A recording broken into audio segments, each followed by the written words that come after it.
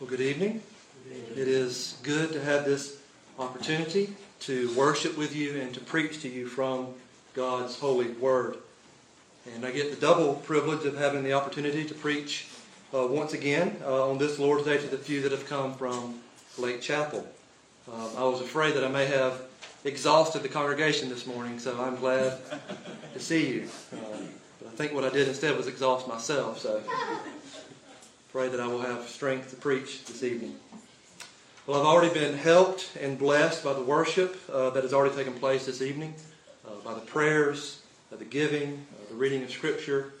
It has been a blessing already to worship with you. And it is my prayer that God would continue to bless us as the Word of God is preached and as it is heard. Brothers and sisters, I need the grace of God if I'm going to preach as I ought to preach this evening. But you also need the grace of God if you're going to hear as you ought to hear this evening. And so I covet your prayers in that regard.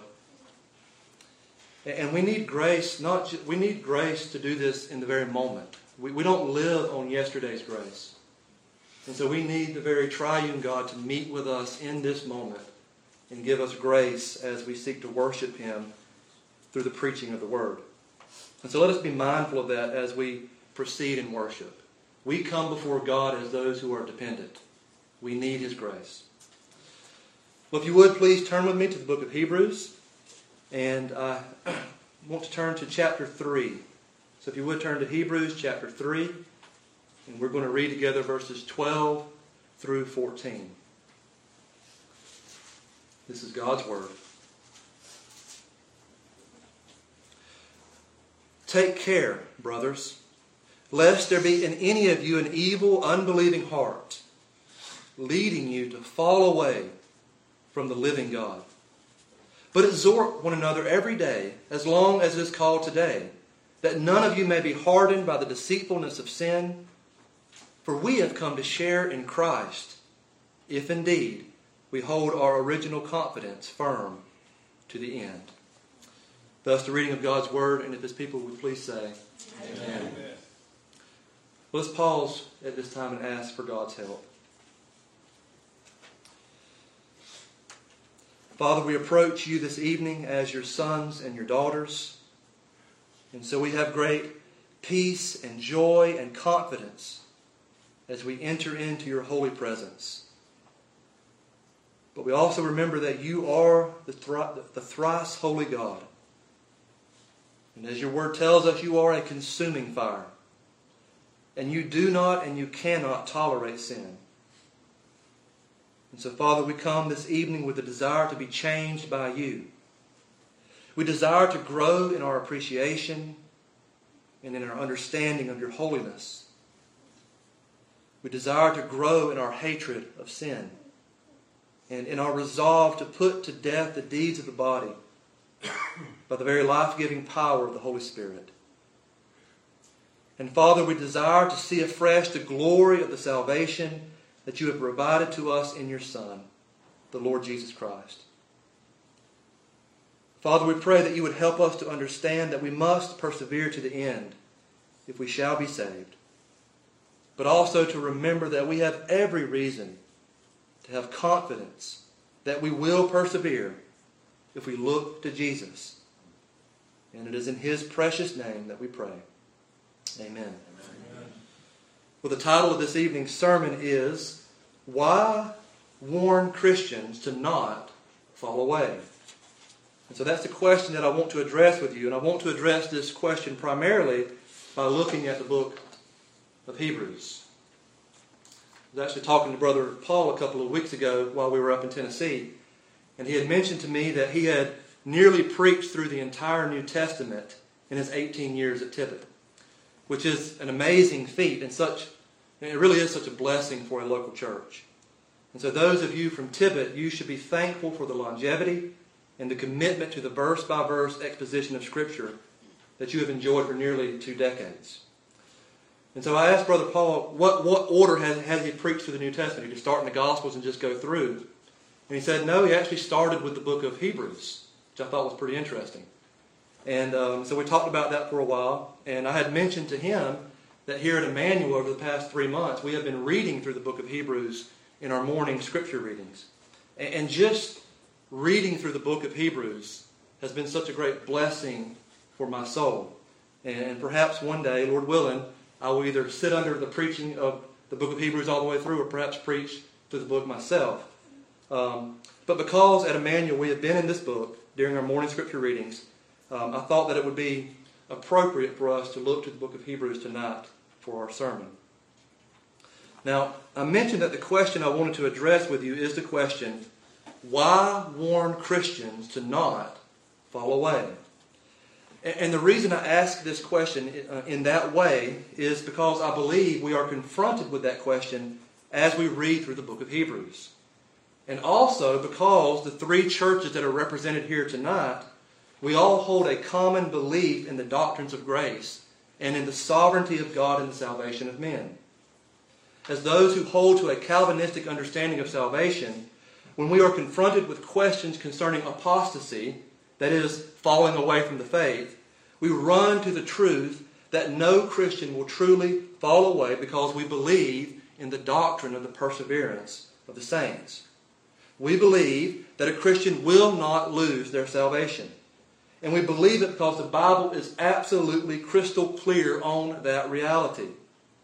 If God has begun a good work in us, He will bring it to completion.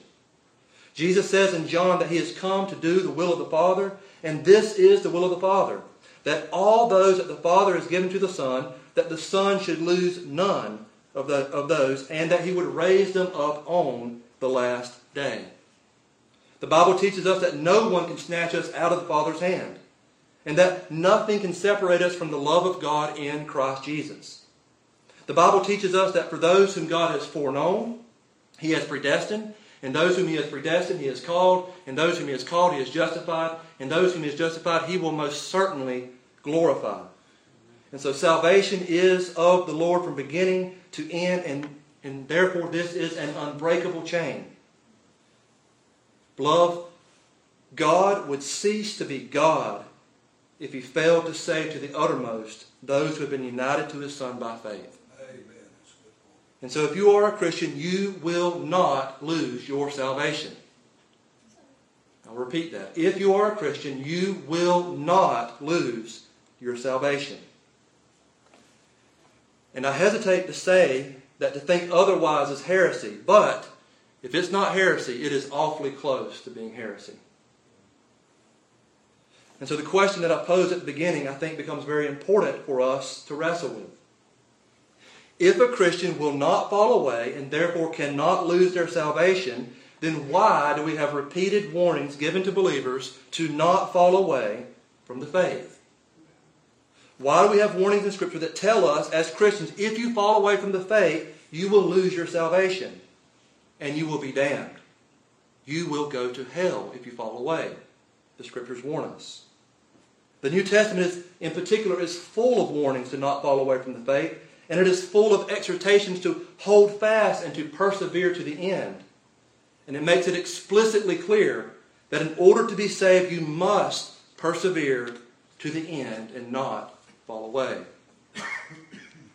Perhaps the book where we see this most clearly is the book of Hebrews. And so I want to explore Hebrews a bit with you in hopes to answer this question: why warn Christians to not fall away? When we know for a fact, and that it is clear, that a Christian cannot lose their salvation, and that a Christian will not ultimately fall away from Christ. Well, in order to do this, we need to understand a little bit about the book of Hebrews. Now, what is the book of Hebrews about? What is the primary theme of this book? Well, if you had to boil it down to perhaps 3 words, I'm pretty sure I know what 3 words most of you would say. You'd probably immediately say, Jesus is better. That is where our minds most readily go when we think about the main theme of the book of Hebrews. That the book of Hebrews is a proclamation of the person and the work of Christ. The book of Hebrews is a Christological masterpiece. It is about the preeminence of Christ. It begins in chapter 1 by setting forth the reality that Christ is the full and perfect revelation of God. The book then goes on to set forth the glory of Christ with perhaps the clearest and most explicit statement concerning the deity of Christ in all of the Scripture. In chapter 1, verse 9, we read that the Father says of the Son, "Your throne, O God, is forever and ever." And so if there's any doubt concerning the divine nature of the Son, this book destroys that doubt. The Father explicitly says that the Son is God. Hebrews then goes on to make several comparisons regarding Jesus Christ. It compares Jesus to angels, it compares him to Moses, and it compares him to the Old Covenant priesthood. And in every case, the author of the book of Hebrews emphatically declares that Jesus is better, that Jesus is greater. And because this Jesus is worthy of our worship, he is worthy to be followed, and he is worthy to be trusted, because he is the King of Kings. He is God incarnate, and he is the prophet of prophets. He is the perfect and full revelation of God. As it says, in these last days, God has spoken to us through his Son, meaning there is no need for any further revelation, and a desire for and an insistence upon any further revelation is an insult to the supremacy of Christ. Amen. And further, this book goes to great lengths to reveal that Jesus is our great high priest, that is better than all other priests, because he has made that once for all sacrifice that forever purifies and saves all those that trust in him. And thus, the conclusion of that the author of the book of Hebrews makes after proclaiming the gospel truth that Jesus is better is found for us in chapter 7, verse 25, where it says, "Consequently, because this Jesus is who he is able to save to the uttermost," that is completely, through and through, those who draw near to God through him. And so the book of Hebrews teaches us that Jesus is a great Savior, and that the salvation that is offered through him is a great salvation that must not be neglected. Now, I made the statement that the book of Hebrews is a Christological masterpiece. It is a masterpiece concerning the doctrine of Christ. But the book of Hebrews is also a masterpiece concerning covenant theology. And so the theme that Jesus is better, that the author goes into great effort to describe to us, is perhaps matched by the effort he goes in to describe for us the superiority of the new covenant. And so the second primary theme that we see running through the book of Hebrews is the theme that the new covenant is a better covenant. Jesus is better than angels. He's better than Moses. He's better than the Old Testament priesthood. And in addition to this, the covenant that he mediates is a better covenant than the old covenant. Hebrews 8 verse 6 says, "But as it is, Christ has obtained a ministry that is as much more excellent than the old, as the covenant he mediates is better, since it is enacted on better promises." And so there we have it. The covenant he mediates is better. Now, why is this new covenant, this covenant that Jesus Christ is the mediator, better? Well, first and foremost, it is better because its mediator is Christ. We've already looked at the supremacy of Christ over all other things. Therefore, it is only right to conclude that any covenant that he mediates is going to be better than any other covenant that he does not mediate. Better mediator, better covenant. Further, in Hebrews 8, we see a quotation from the prophecy of Jeremiah. And we see something of the superior nature of this covenant there. If you would, notice verse 10 of Hebrews chapter 8. It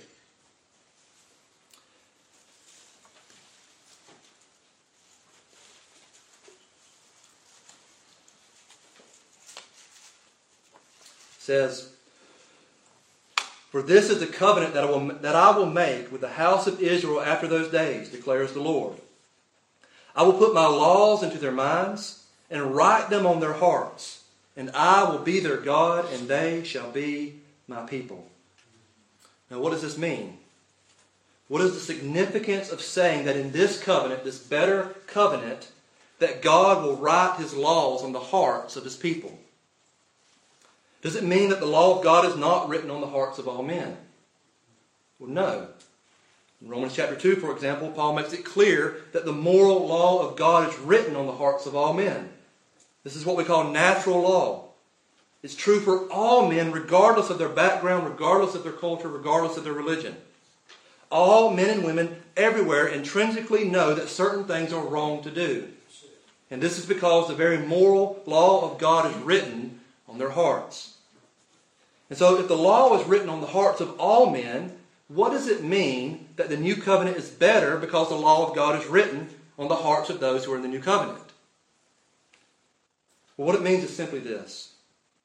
It means that for all those who are in the new covenant, as a result of the regenerating and sanctifying work of the Holy Spirit, that every member of the covenant loves the Lord Jesus Christ and obeys Him because they have been given a new heart that desires to obey the law of God.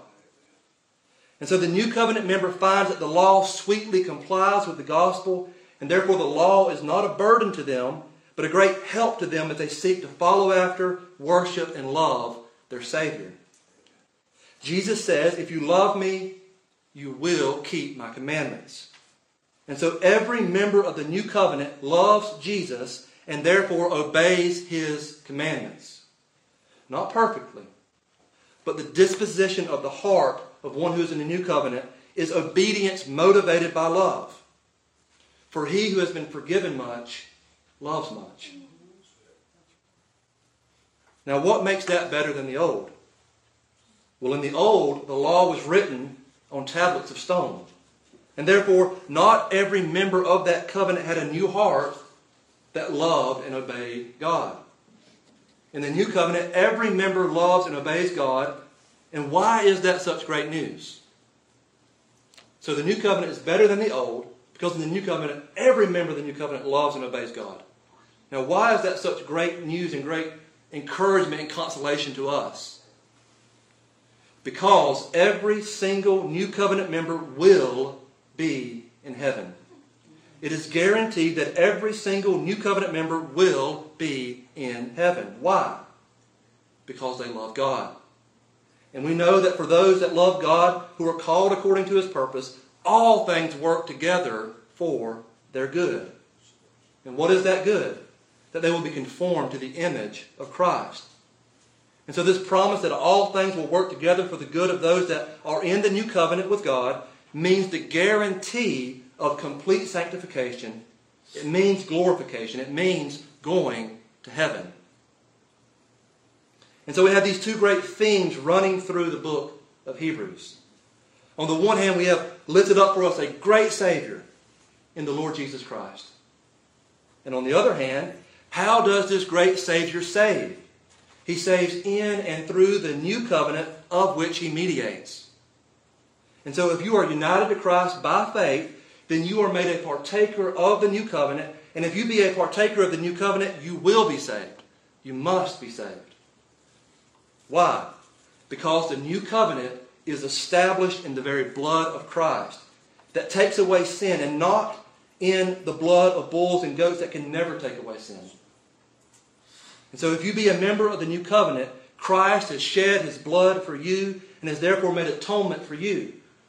Further, He has given you the gift of His perfect righteousness, and He has given you a new heart, a heart that is being sanctified and being made fit for heaven. Now, the two themes that we have just explored are obviously of central importance in the book of Hebrews. But are these two themes the aim or the purpose of the book? In other words, was this book written primarily to be a theological treatise on the doctrine of Christ and on covenant theology? The answer is no. The aim of this book is not primarily academic, but rather pastoral. So to understand the purpose of the book, we need to orient ourselves somewhat with the occasion that necessitated this pastoral letter to be written. Now, in some ways, this is a very difficult task. The date, authorship, and location of the recipients of this letter are all unknown. And to try to make a definitive statement on those aspects would be a work of speculation. However, one thing is clear. The recipients of this letter were primarily Jewish Christians, And they were those who had faced much persecution in the past and were likely continuing to face persecution of various kinds. And there was real danger that they would be tempted to turn away from Christ.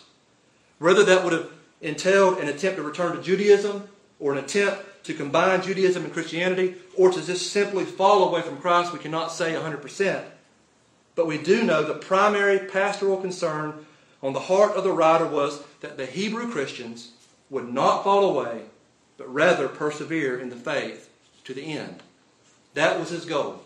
He wrote to these believers so that they would persevere in the faith to the end. That was his pastoral goal.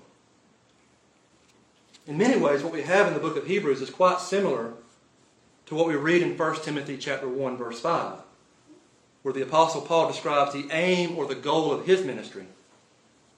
1 Timothy 1:5 reads, "The aim of our charge is love that issues from a pure heart and a good conscience and a sincere faith." And so if the author of Hebrews was to write a similar verse, it would probably go something like this. "The aim of my charge is love for God that is manifested in a faith that perseveres to the end, and a love for the people of God that is manifested in encouraging your brothers and sisters to likewise persevere in the faith." And so love for Christ, as evidenced by persevering and not falling away, is the aim or purpose of the book. Then we now begin to see more clearly the purpose of the doctrinal teaching concerning Christ and the New Covenant. The means by which the author intends to bring about his intended goal is through preaching on the necessary implications of the doctrine of Christ and of the doctrine of the New Covenant. And what are those necessary implications? I believe there's at least two. First, because Christ is a worthy and an able Savior, and because He has instituted and established a better covenant that guarantees salvation for all those who are included therein, the necessary implication for those who have trusted in Christ is that they should have great encouragement to persevere and run the race set before them by way of looking unto Jesus, the author and perfecter of their faith. So the first implication is this: if you are one who is looking unto Jesus, if you are one who is included in the New Covenant, you have great hope to run the race with confidence and perseverance. Secondly, the second implication is this: because Jesus is so great of a Savior, and because the salvation that is provided through the covenant He mediates is so great, be warned. Because if you neglect so great a Savior and so great a salvation, then you have no hope at all. And all that you have to look forward to is a fearful expectation of judgment. And so those are the implications of the doctrine of Christ and the doctrine of the New Covenant. If you are looking to Jesus, if you are a member of the New Covenant, you have great hope. But if you turn away from that, all you have to look forward to is the judgment of God. For our God is a consuming fire, and it is a fearful thing to fall into the hands of the living God. And so the great aim of this book is clear. The book is written to believers to encourage them to persevere by looking unto Jesus and the great salvation that is theirs in Him. Now that we've laid some groundwork, let us return back to our original question. Why warn Christians about falling away? Well, there are 5 such warning passages recorded for us in the book of Hebrews. And you've already heard portions of 2 of those read in your hearing this evening, but I want to bring your attention to all 5 so you can see how critically important this is to the author of the book of Hebrews. And by the way, a good rule of thumb for when you are reading and studying the Scriptures is this: if you see something being repeated multiple times, time after time, then it's probably really important. There's a reason when you're driving down a road and they're doing road work that they put out several warnings prior to the work.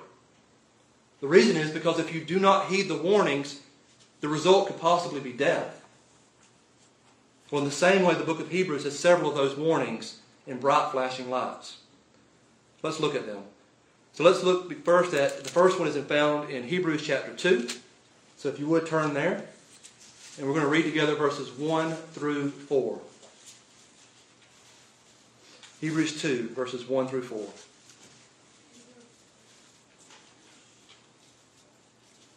Therefore, we must pay much closer attention to what we have heard, lest we drift away from it. For since the message declared by angels proved to be reliable, and every transgression or disobedience received a just retribution, how shall we escape, here's the warning, if we neglect such a great salvation? It was declared at first by the Lord, and it was attested to us by those who heard, while God also bore witness by signs and wonders and various miracles, and by gifts of the Holy Spirit distributed according to His will. Second warning passage. If you would, please turn to Hebrews chapter 3. Now this warning passage is a lengthy warning passage. It goes from Hebrews chapter 3 verse 7 all the way through to chapter 4 verse 13. Now for time's sake, we're just going to read Hebrews 3, 12 through 14. It says, "Take care, brothers, lest there be in any of you an evil, unbelieving heart, leading you to fall away from the living God. But exhort one another every day, as long as it is called today, that none of you may be hardened by the deceitfulness of sin, for we have come to share in Christ, if indeed we hold our original confidence firm to the end. So we see another warning. Take care lest you fall away. Third warning passage is found for us it begins in chapter 5, verse 11, and runs through all the way through chapter 6, verse 12. For time's sake, we will read chapter 6, verses 4 through 8. For it is impossible, in the case of those who have once been enlightened, who have tasted the heavenly gift, and have shared in the Holy Spirit, and have tasted the goodness of the Word of God and the powers of the age to come, and then have fallen away, to restore them again to repentance, since they are crucifying once again the Son of God to their own harm, and holding Him up to contempt. For land that has drunk the rain that often falls on it, and produces a crop useful to those for whose sake it is cultivated, receives a blessing from God. But if it bears thorns and thistles, it is worthless, and near to being cursed, and its end is to be burned." So again, we have this warning. Do not fall away, because if you fall away, the end is that you will be burned. Fourth warning passage is found in Hebrews chapter 10, and it goes from verses 19 through 39, and we will read together verses 26 through 31.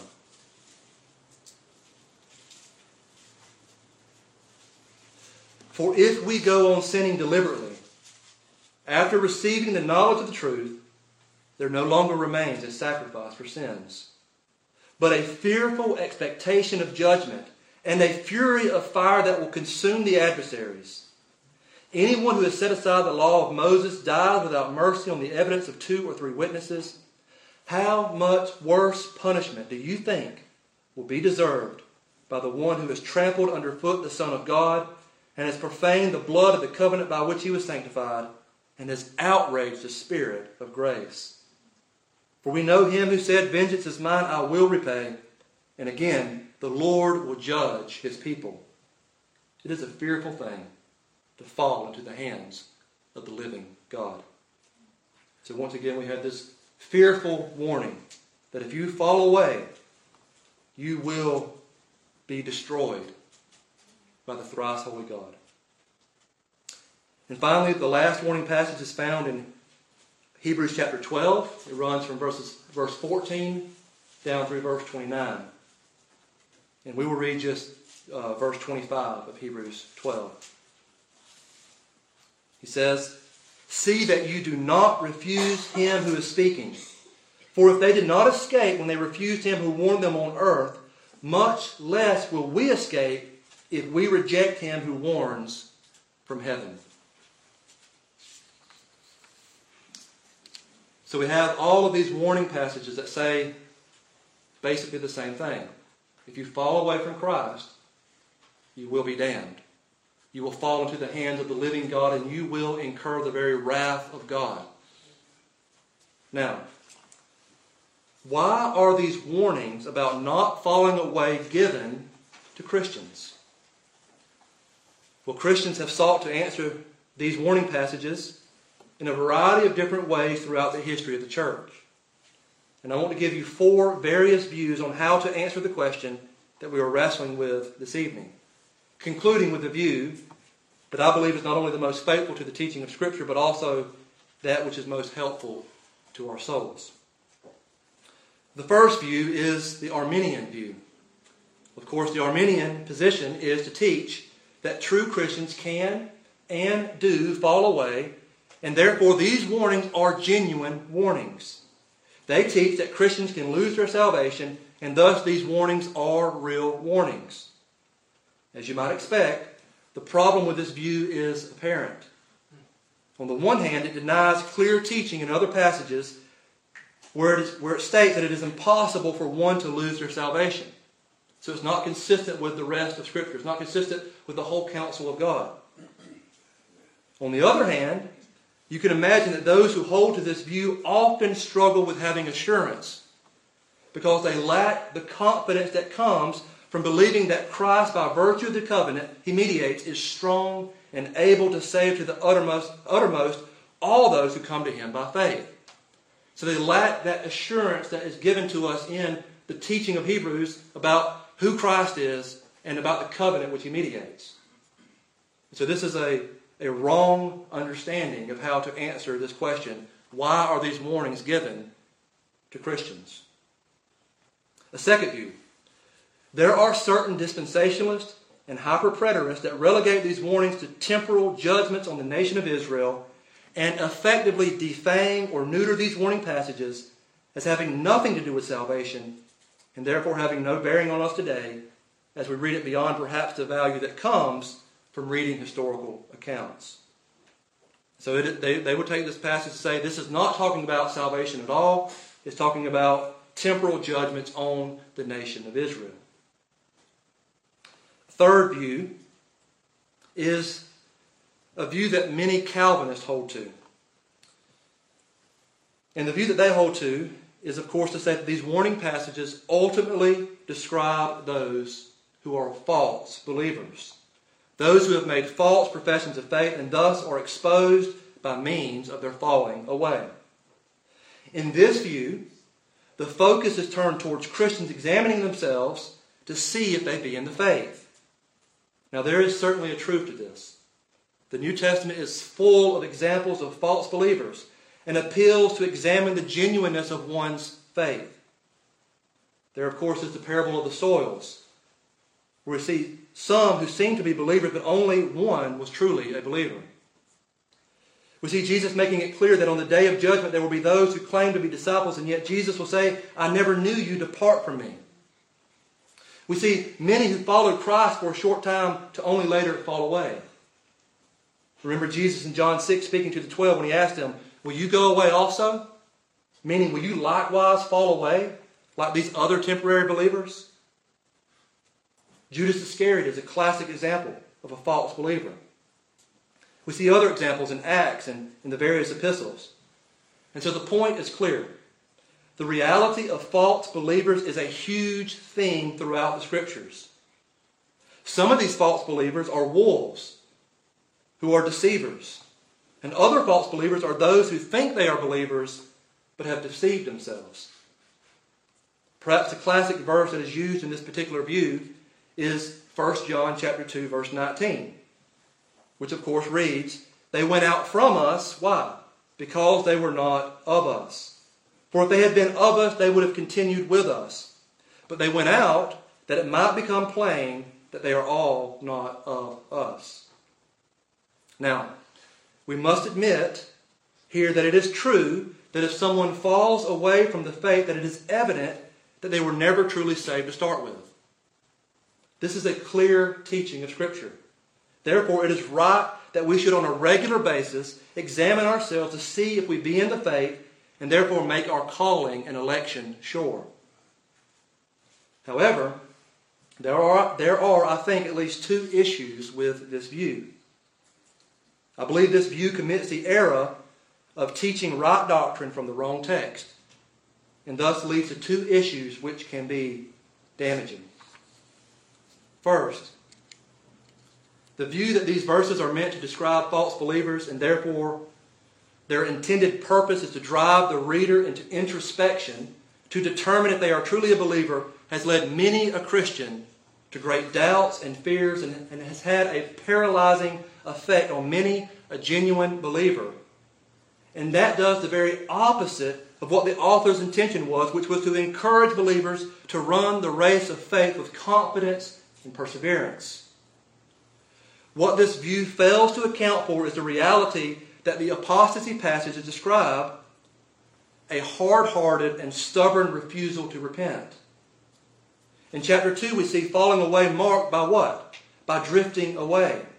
And a neglect of Christ and the great salvation that He offers. In chapter 3, we see a falling away marked by what? By an evil and unbelieving heart. In chapter 5, we see falling away marked by becoming dull of hearing, ignorant, refusing to grow, sluggish. In chapter 10, we see those who are falling away as marked by those who go on sinning deliberately. And in chapter 12, we see falling away as marked by those who refuse the discipline of God. And so it is important to note here that if a church is a healthy, functioning church, that those who are in danger of falling away, as described in Hebrews, should in most cases be under the discipline of the local church as a result of their unrepentant sinfulness. Genuine Christians who struggle with sin but love Christ, love the brethren, and are making slow but real progress in repentance should not be paralyzed by these warning passages, but rather built up in hope. Several of these warning passages are coupled with great reasons for genuine Christians to have strong assurance of their salvation. Particularly, we see that in Hebrews 6 and Hebrews 10. Notice with me, if you would, in Hebrews chapter 6.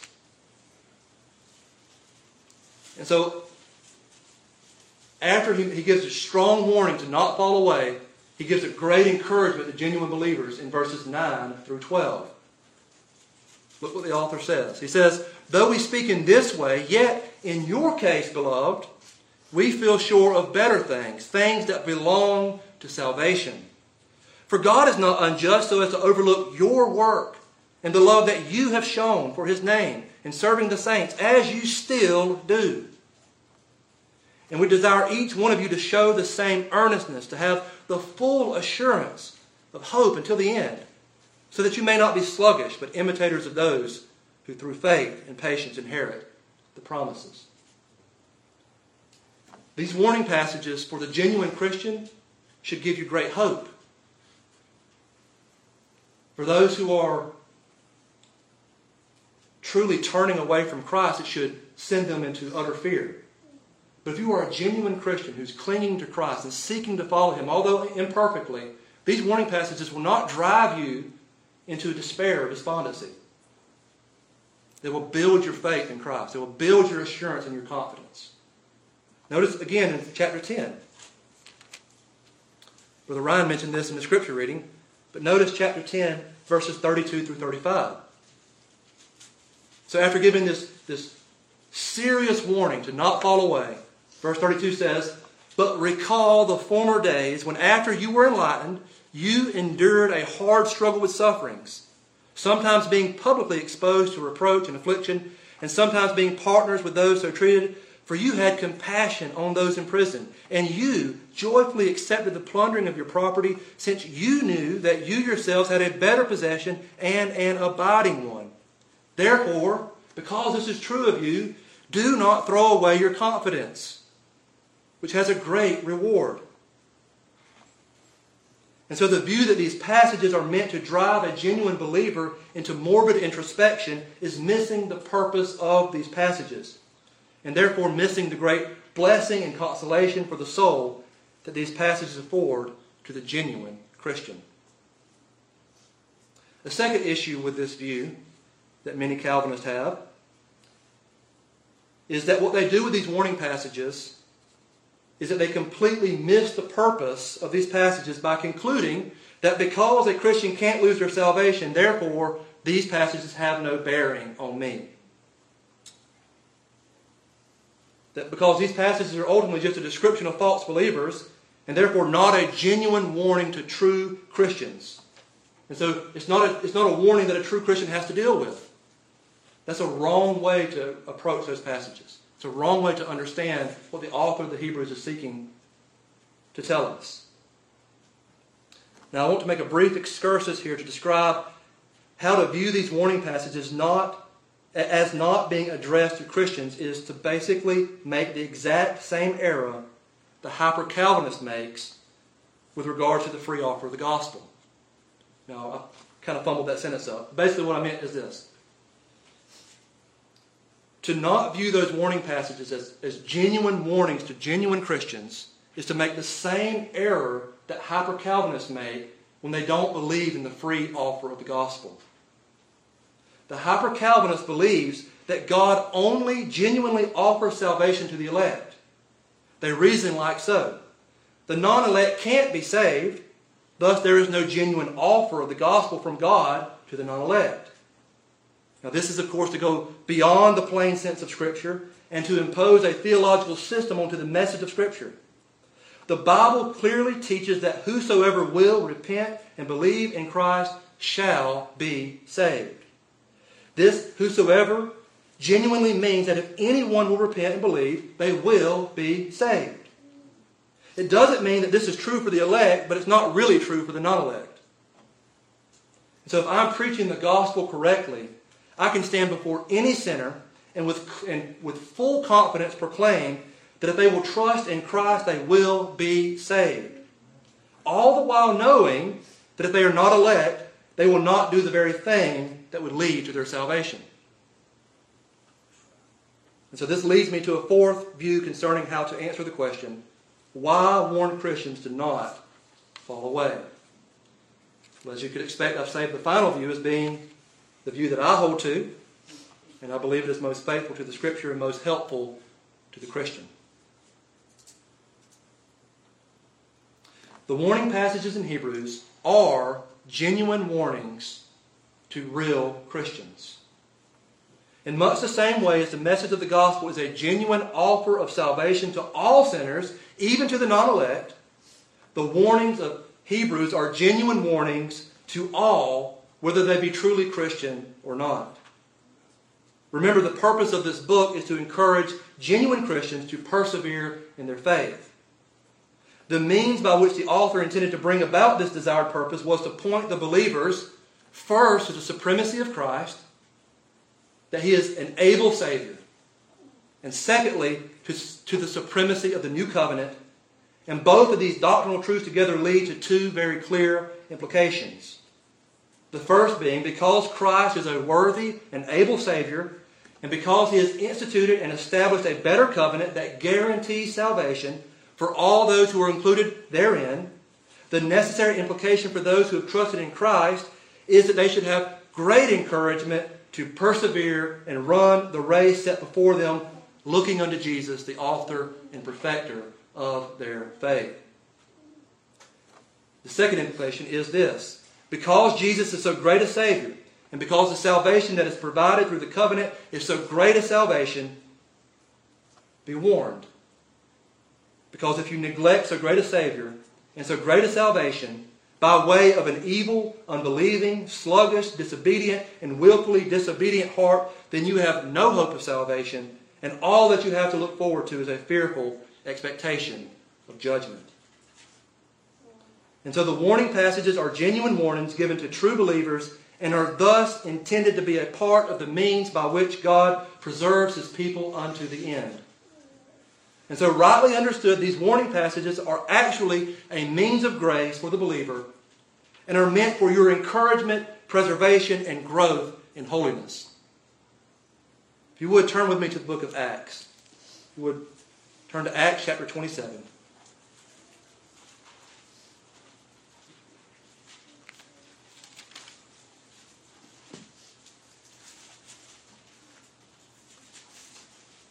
Now, of course, in Acts we have the account of when Paul was at sea and they were stranded on the boat for many weeks. If you would, notice verse 21 of Acts 27. And we're going to read 21 down through 25. And I want you to notice the promise that is given here. Verse 21. Since they had been without food for a long time, Paul stood up among them and said, Men, you should have listened to me, and have not set sail from Crete and incurred this injury and loss. Yet now I urge you to take heart. Here's a promise. For there will be no loss of life among you, but only of the ship. For this very night there stood before me an angel of God, to whom I belong and whom I worship. And he said, Do not be afraid, Paul. You must stand before Caesar. And behold, God has granted you all those who sail with you. So take heart, men, for I have faith in God that it will be exactly as I have been told, but we must run aground on some island. So we have a promise here that none of you will be lost. None of you will lose your life in this situation. But notice verse 29 through 32. Verse 29, and fearing that we might run on the rocks, they let down 4 anchors from the stern and prayed for day to come. And as the sailors were seeking to escape from the ship, they were seeking to fall away from the ship. See that? Bail out. As they were seeking to escape from the ship and had lowered the ship's boat into the sea, and under pretense of laying out anchors from the bow, they were doing so in a dishonest way, Paul said to the centurion and the soldiers, Unless these men stay in the ship, you cannot be saved. So we have a promise, and then we have the means by which the promise is kept. In the same way, Christians, we have a promise that if we are in Christ, we will be kept, and we will not fall away. But one of the means by which God causes this promise to be kept is through believers taking heed to the warnings to not fall away.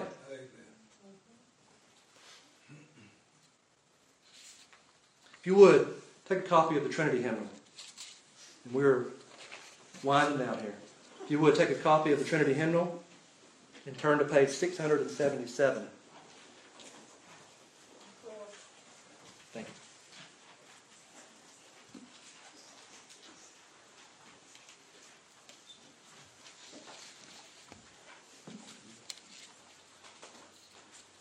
If you would, notice chapter 14 and notice paragraph 2. So chapter 14 of saving faith.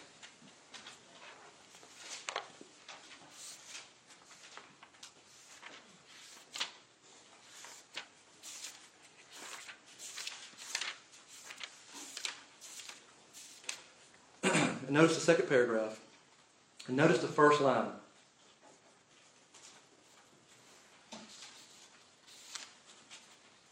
He says, by this faith, what kind of faith? Saving faith. Faith that saves. The faith of a true Christian. By this faith, a Christian believes to be true whatever is revealed in the Word for the authority of God Himself. And so by this faith, a Christian believes to be true whatsoever is revealed in the Word. So what we see here is that true saving faith, when it reads the Word of God, what does it do? It believes the Word of God. It believes what it is teaching. And this belief will lead to appropriate responses based on what a particular passage of Scripture is teaching. That's what it says if you drop down a few lines. Find that line where it says, and also act differently. Notice how the confession describes the way in which a true believer who has saving faith reads the Bible. It says, and also, this faith, also acteth differently upon that which each particular passage thereof contains, yielding obedience to the commands, trembling at the threatenings, and embracing the promises of God. And so we see here the ways in which saving faith manifests itself in relation to the Word of God is what? When saving faith reads a command in Scripture, what does it do? It renders obedience to that command. When saving faith reads a threatening or a warning in Scripture, what does a Christian do? The true Christian trembles at that warning. And when saving faith reads a promise from God, saving faith embraces that promise. And so I want to close by applying these warning passages to your consciences with a desire to see you persevere in the faith to the salvation of your souls. Dear Christian, listen to this warning. Do not fall away. Do not harden your heart. Do not go on deliberately sinning, because if you do, you will go to hell. You will fall into the hands of the living God, and this is a fearful thing because He is a consuming fire, and you will not escape. But also remember this: Christ Jesus is able to save to the uttermost those who draw near to God through Him. And so ask yourself this question: do you love Christ? Are you obeying His commands as revealed in Scripture? Are you trembling at His threatenings as revealed in Scripture? And are you embracing His promises as revealed in Scripture? If so, then take heart and remember the words of Hebrews 10, verse 39. But we are not of those who shrink back and are destroyed, but of those who have faith and preserve their souls. So, dear ones, continue on in faith, and in so doing, preserve your souls. Let's pray. Father, we do thank You for Your word. And Father, although these warning passages are hard, we receive them as good gifts from You. We receive them as the very means by which You are keeping Your promise that if You have begun a good work in us, You will bring it to completion. Father, I pray that You would cause us to tremble at Your holiness, to tremble at the reality that You do not turn a blind eye to sin. But also, Father, I pray that You would give us great hope and great encouragement and great consolation, knowing that if we have fled to Christ, that if we trust in Christ, that Your holy demands have been satisfied, that His perfect life and sacrificial death makes it so that our sins have been forgiven, and that we have the very righteousness of Christ imputed to us. So, Father, I pray You give us great hope, give us great confidence, give us great assurance in the gospel, and help us to run the race set before us to the glory of Christ. And Father, help us to not only consider our own selves, but to consider one another. That we would take it as a covenant obligation to help our brothers and sisters also to persevere. And I ask this in Christ's name. Amen. If you would at this time, please stand. And we will sing together hymn number 432 in the Trinity hymnal, Jesus, What a Friend for Sinners.